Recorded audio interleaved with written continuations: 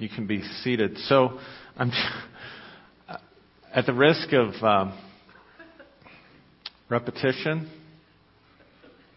and obviously, we're going to talk about the Christmas story, but I want to preface it by looking at the fall in Genesis 3. I know, I'm sorry. I told Nick, I said I've got one message. I know one passage in the Bible, so 3 chapters, Genesis 1, 2, and 3, and John chapter 1. That's about it. But I think we've been in those for about 4 years, off and on, but longer since you've known me. Yeah, Genesis 3. Okay, so I've got one message. When Julie says, no, since I've known you, that's as long as I've been preaching, so I've got one message. So here it goes. Genesis chapter 3. I want you to look at what God tells the serpent and then what he tells Eve. And so he tells the serpent, I will put enmity between you and the woman and between your offspring and hers. So the serpent would have an offspring. Sometimes we miss that when we read it. Between your offspring and hers, he will crush your head and you will strike his heel. And to the woman he said, I will make your pains in childbearing. I really want to focus on this part. I'll make your pains in childbearing very severe. With painful labor, or the actual translation of the word there would be, with sorrow you will give birth to children. The NIV changes it to painful labor, but let's just read it this morning. With sorrow you'll give birth. And your desire will be towards your husband, and he will rule over you. Now, with that in mind, come with me to Luke's account, not of the birth of Jesus, but of the announcement of his birth to Mary. In verse 34,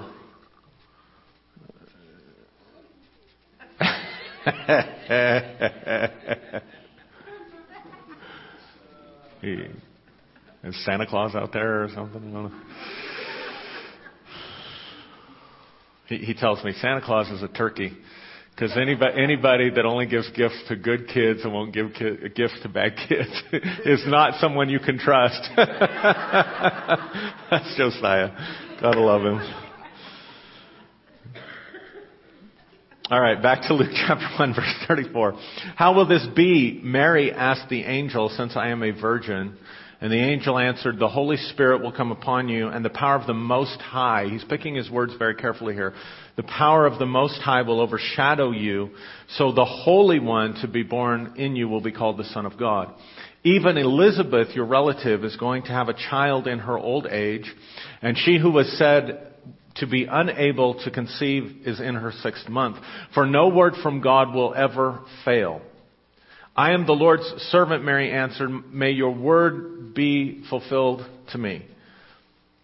And then the angel left her. And at that time, Mary got ready and hurried to a town in the hill country of Judea, where she entered Zechariah's home and greeted Elizabeth. And when Elizabeth heard Mary's greeting, the baby leaped in her womb, and Elizabeth was filled with the Holy Spirit. And in a loud voice she exclaimed, Blessed are you among women, and blessed is the child you will bear. But why am I so favored that the mother of my Lord should come to me? As soon as the sound of your greeting reached my ears, the baby in my womb leaped for joy. Blessed is she who has believed that the Lord will fulfill his promise to her. And then, of course, in Luke's account, Luke tells the story differently than Matthew, very differently. And only Matthew and Luke tell the story of Jesus' birth. And in Matthew's account, you have the Magi that come from the east, or the wise men. In Luke's account, you have the shepherds. And they're very different, but we kind of blend them together for our Christmas programs, right? But when the shepherds are told, when heaven announces, it's so amazing how Luke does this and how the story is told. Because when Jesus is born, the way Luke tells the story, the heavens open and the angels step out. And the angels begin to proclaim what? I bring you glad tidings of great joy, which will be to all people, right? So, to understand how Luke is telling the story, and how it ties back into Genesis, is pretty amazing. But we have to understand that he's telling the story on several different levels. There is a principle in Scripture embedded in Genesis, and it's part of the reason I've spent so much time there. And it's something that's been part of Jewish mystical teaching and Christian mystical teaching since the very beginning of Christianity. And it is this thing that we might call the law of correspondence. So just humor me for a minute, just so I know you're thinking with me, and just say with me, the law of correspondence. And here's what that means. The way the writer of Genesis talks about creation, he introduces a macrocosm and a microcosm. Now, those sound like big words, but it's basically, a microcosm is a miniature of something larger. So the macrocosm is the larger version, the microcosm is the miniature. Make sense? But they correspond exactly. So, for example, if you had a 747 airplane, the actual airplane that people ride on could be considered the microcosm. If you had a model, a miniature model of a 747 airplane that corresponded exactly to the big one, that would be the microcosm. You tracking with me? So there's going to be correspondence.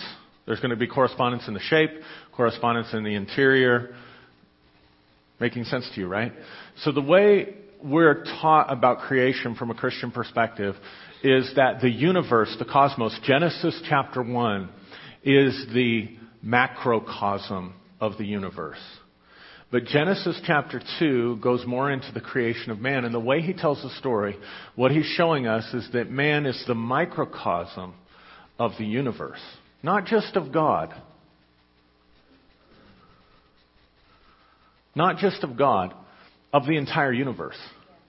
Now, there are things that have been removed from Genesis that were part of Israel's story. Now, keep in mind, when we talk about the law, we translate it as law, but really it's better translated as the teaching. And because they taught with stories, it could be best translated the story. So there are things that are part of Israel's story in creation that we read in other accounts, like in the book of Jubilees, the book of Adam and Eve, some of these other scriptures that were really lost to us until they were rediscovered when they found the Dead Sea Scrolls. Right? So in the original story, when God says, "Let there be light," He's not talking about light like we think about it. He's talking about supernal light or spiritual light. Or really, when Jesus goes on the Mount of Transfiguration and He lights up. Or when Paul is walking on the road to Damascus and behold, he sees a great light. That's the light of Genesis 1. And so God creates light first. He creates that light first. But what we're not told, but we're told in Jubilees and some other places in Jewish literature, is that God also created the angels of light on the first day. So when you read in James, when you read James' account, because remember James is very Jewish and he's writing to Jews, and he says in James chapter 1, we quote it all the time, every good and perfect gift comes down from the Father of lights, in whom there is no variance or shadow of turning. When it's saying Father of lights, the church understood and Jewish people would understand, he's not talking about incandescence or fluorescence. He's talking about the sons of God that were the angels. So what James is saying is that every good and perfect gift that comes to us from heaven comes through the mediumship or the intermediaries of the levels of angels that exist in the heavenly realms. Every good and perfect gift comes down from the Father of lights, in whom there is no variance, meaning that the angel is a perfect prism, if you will, through which the light of God's character and nature and power shines through. Does that make sense? Now, from a Jewish perspective, the fall did not happen in the garden. The fall of humanity from a Jewish perspective happens from Genesis chapter 3 to Genesis chapter 11. It was a gradual displacement. And if you go back and read the story, you'll see it. Because Adam is removed from the garden, but he still has fellowship with God.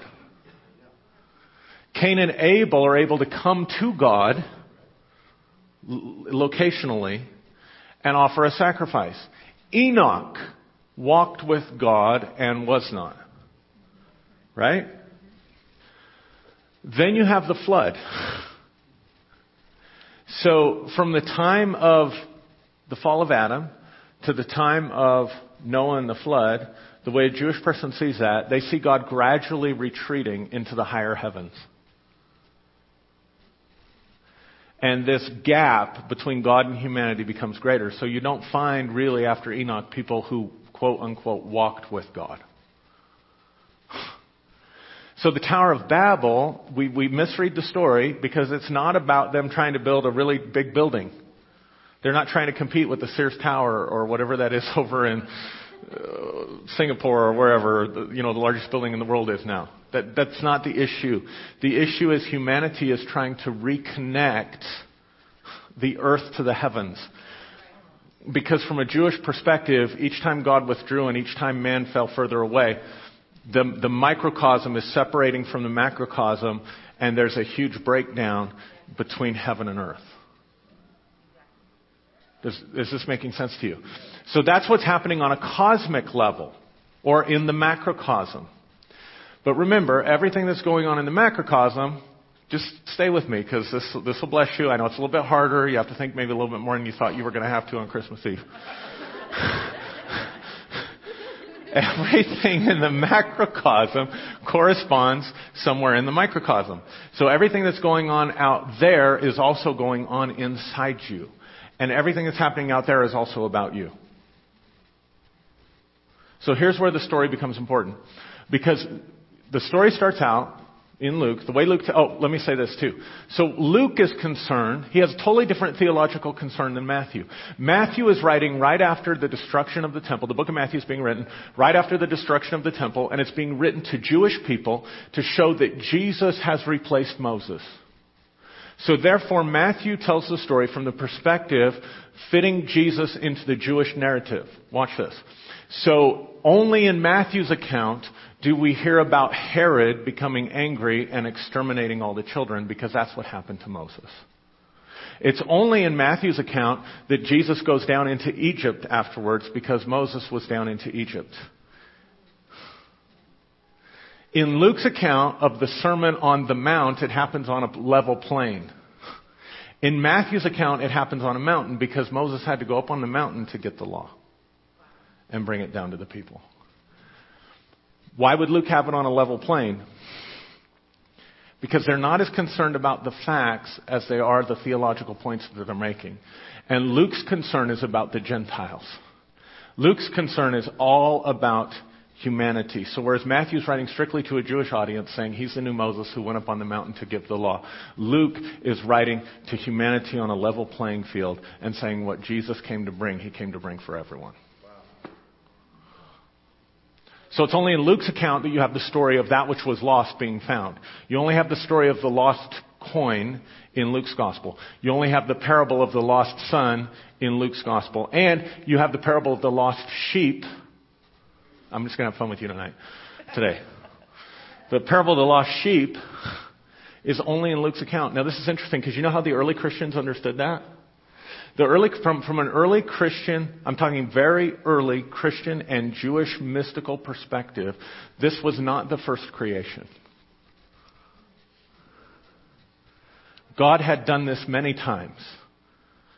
Because there were scriptures in the Psalms where God creates the worlds and then rolls them back up like a scroll. And so when the early Christians are reading what Luke's writing about the lost sheep, they're not thinking about one person who fell away from the flock. That's a very modern, individual Western interpretation. What they're thinking about is that there was something in this creation that happened that hadn't happened before, that caused this creation to be lost. And so redemption is the rescuing of this creation and bringing them back into the fold. But remember, if it's happening in the microcosm, it's happening in the macrocosm. So you'll start seeing all these correspondences. So sure, it applies to the one who falls away.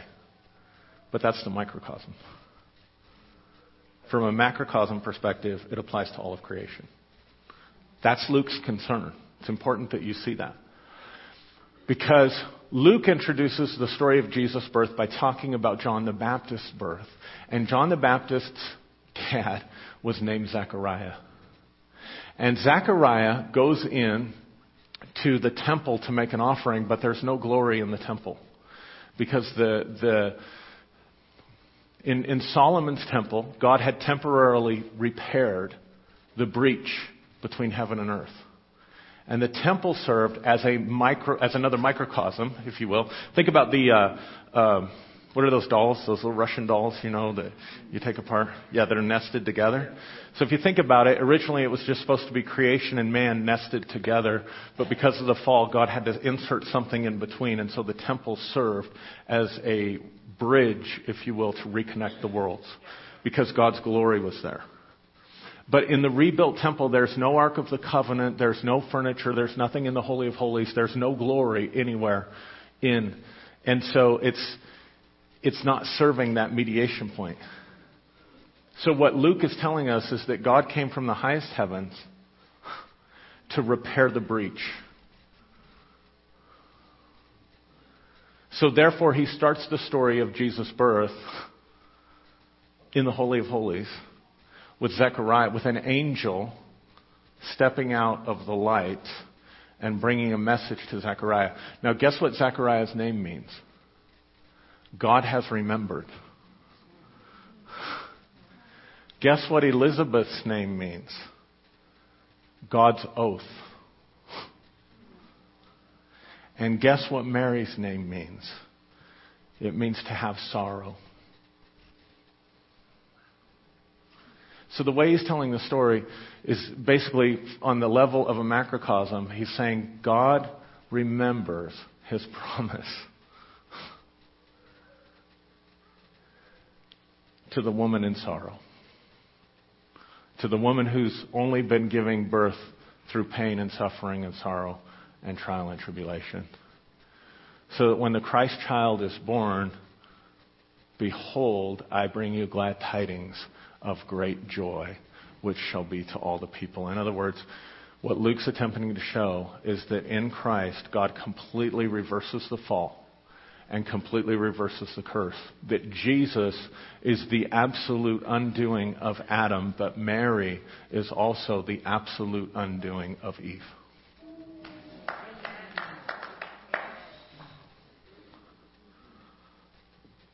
That's a story on a macrocosmic level. But there's also this correspondence. So here's how this works. Your mind, your consciousness is an amazing thing. And it is an incredibly unnavigated and undiscovered territory for most of us. And you have deep levels of consciousness where the abilities of your own divinity and really the powers of the universe are accessible to you. Because if the model of the 747 matches the larger 747, then every power that's in the universe has a correspondence inside of you. And when God locked up the tree of life,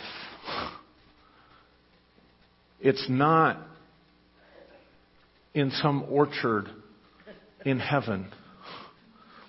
It is a metaphor for the levels of your consciousness that you lose or lost because of the fall. That have been shut down and locked up because in a fallen, selfish condition, you cannot have access to the full aspect of your divinity or you would be too destructive.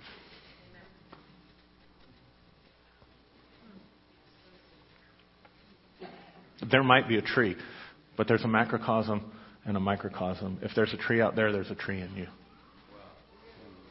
Do you see it? So let's do it this way. So what opens, one of the things that opens the gateways of your consciousness to abilities that you didn't even know you had is stories. Carl Jung called them archetypes. symbols that are pictures that are so much a part of who we are as human beings that it's a common experience among us all. Are you tracking with me? So in that sense then, there is a Zechariah, there is an Elizabeth, and there is a Mary inside of you.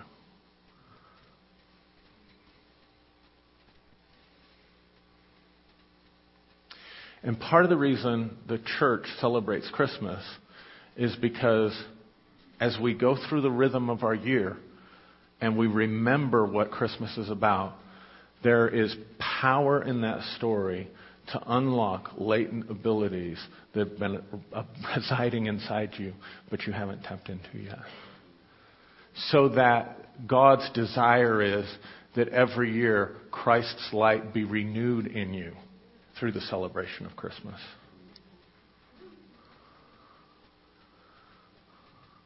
Does that make sense to you? So think about Elizabeth this way. God has a promise, but she can't conceive it. She can't give birth to it. She can't manifest it in the earth. She's barren.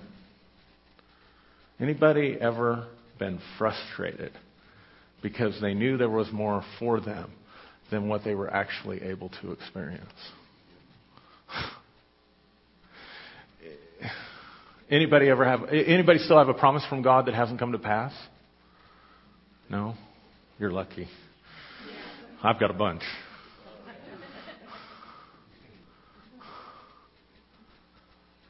So I know inside me there's an Elizabeth.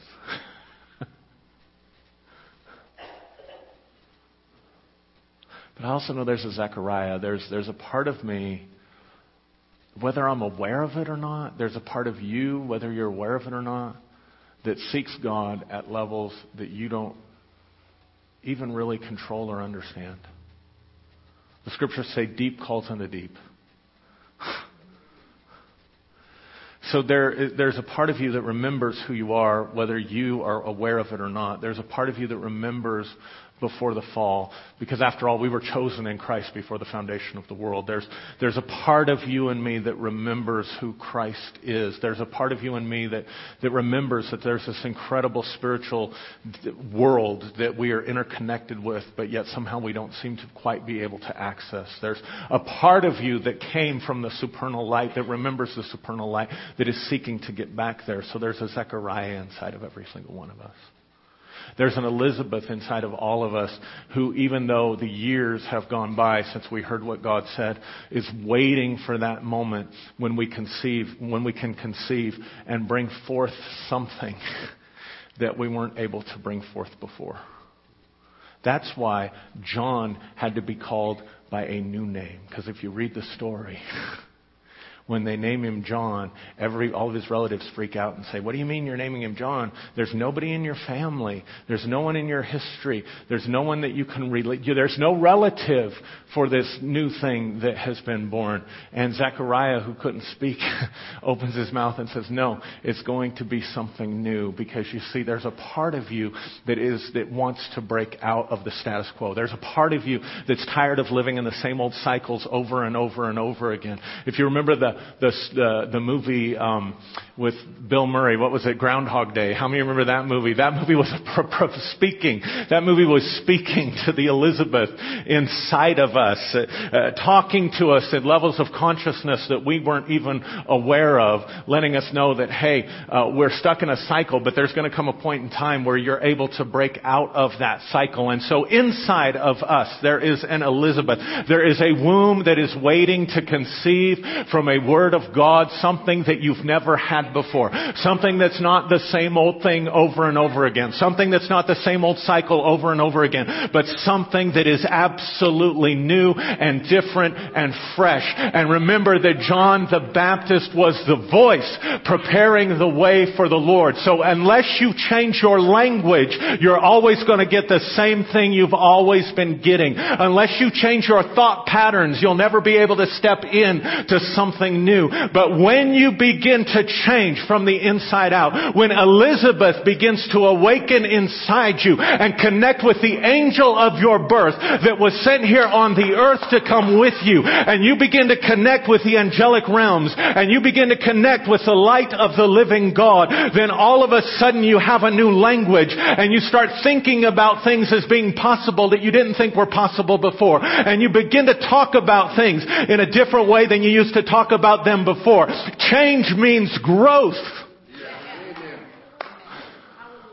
But we shrink back from it because the only models we have of change, really, the only models that we have of conception, the only models that we have of bringing forth something good in our lives, we see it connected to pain and sorrow and suffering, because it's also part of the fall that through suffering you're going to conceive and bring forth. Through sorrow and great pain and great trial. So it's very easy for us to stay stuck in the status quo because we avoid the pain of what it's going to mean to give birth to something new. And that also is somewhere at the level of our remembrances.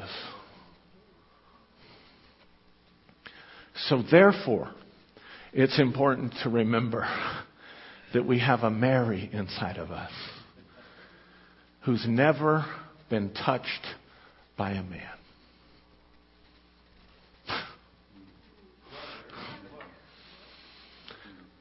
Who's never known a man. That change is possible for us because no matter what's happened to us in this physical world, there are parts of us that have never been defiled by by the pain that humanity can bring into our lives.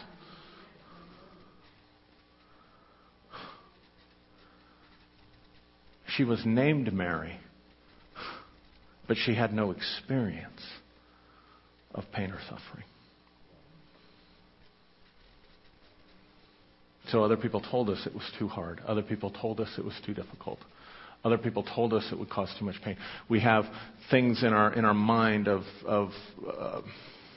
examples of struggle and trial and sorrow and labor. But that same angel shows up to Mary. See, this is all about the undoing of Eve, because the serpent came and said, "Has God indeed said?" And she was suspicious. Because really what the serpent is saying is, what God said is just too good to be true. He's holding out on you. He doesn't want you to have access to the godlike powers that are inside of you. But if you eat at this tree, all that stuff will start to open up for you. So she tried to climb her way up. See it? But Mary, when she hears, what does the angel say? Blessed are you. You are highly favored. I'm bringing you glad tidings. The power of the highest of the heavens will overshadow you. He's using holy of holy language, holy of holies language, heaven of the heavens, the height of the heavens. That power is going to come upon you. It's going to overshadow you.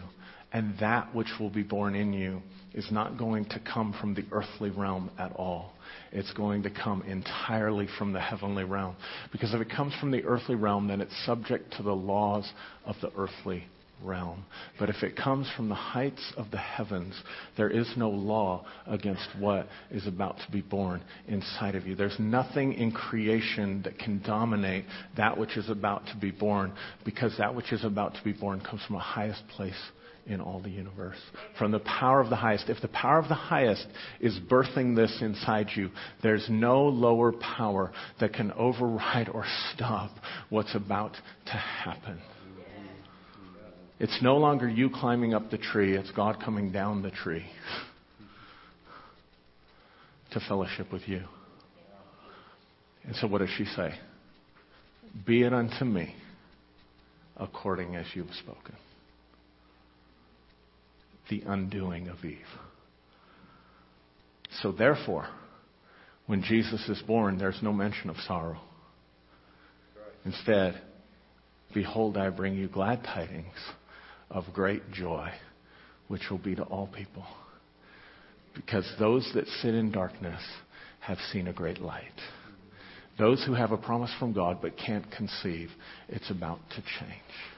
Those who think it's too hard to change and too painful to change, and it's only through sorrow and trial and turmoil and all that stuff that I can give birth to something new. No. The power of the highest is about to come and override all that stuff where you were locked into the sorrow and the pain of change and creating a new future and moving into something else. So I just want to invite you through this to get in touch with the part of you, to realize and recognize there's a part of you that remembers everything about who you are, everything about who God is, and everything about what God's promised you. I want to remind you that you have a perfectly capable Elizabeth inside you that's been waiting to conceive. So interesting because Elizabeth is not a Jewish name. It's a Greek name. And remember, Luke is telling the story from a Gentile perspective, not a Jewish perspective.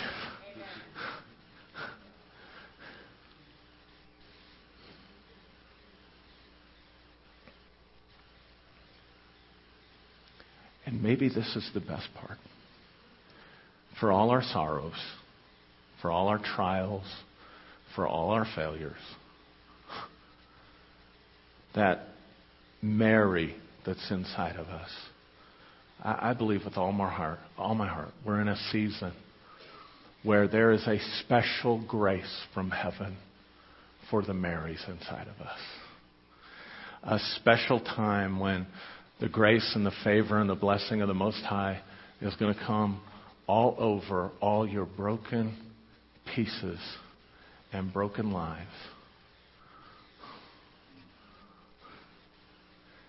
So that the light can be reborn inside of you.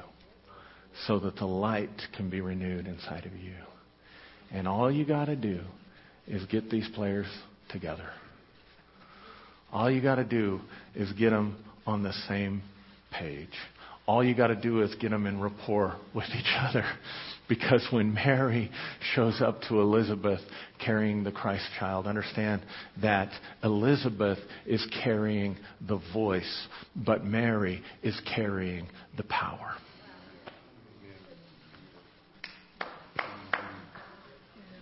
And when the new language gets lined up with the power of the highest and the light of Christ, all things become possible for you. And I believe we're living in an incredible time of alignment.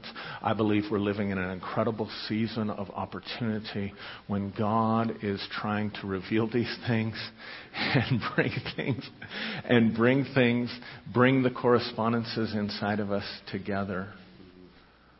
So I guess what I want to encourage you with is let this be a season when Christ is renewed in you. Let this be a season when you remember who you are. Let this be a season where the Mary inside you gets healed. And let this be a season where new ideas, new possibilities, old promises all get renewed and pregnant and ready to bring forth new life.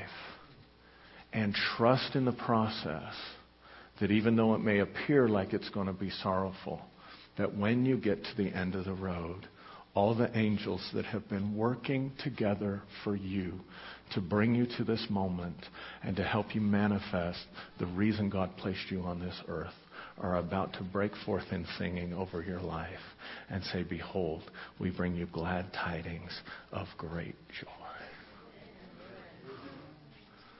Let's pray.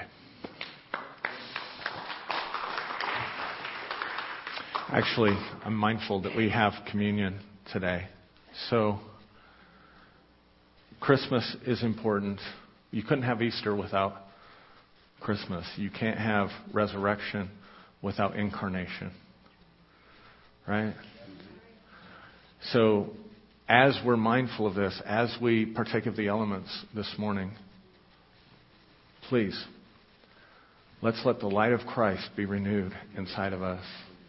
And let's don't just do it as a symbolic act. Let's really internalize these things so that the gateways of our mind, the gateways of our consciousness, the gateways of our heart can be reconnected to the Christ in a fresh and a new way. How's that sound? Let's pray. Now let's pray. Father, thank you for your people. Thank you for the blessing of your presence. Thank you for your amazing grace. Just so humbled by who you are and what you've done. And we open our hearts, Lord. I'm asking, Father, that you will visit the Zechariah in us in this season. That you will visit the Elizabeth in us in this season.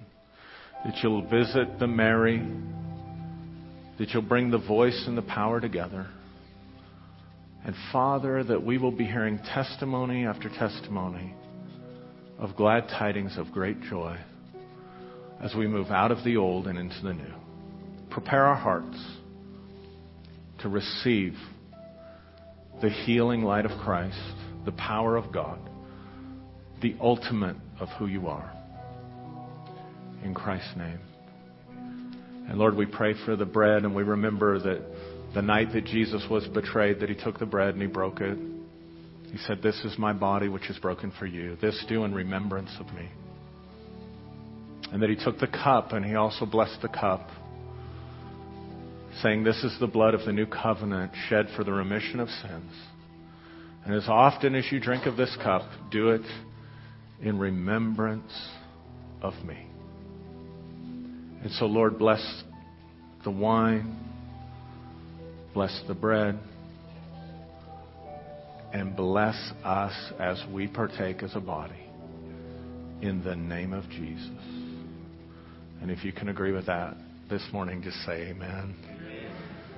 If you just get up and find a couple people and wish them a Merry Christmas, and then you're welcome to partake of the elements.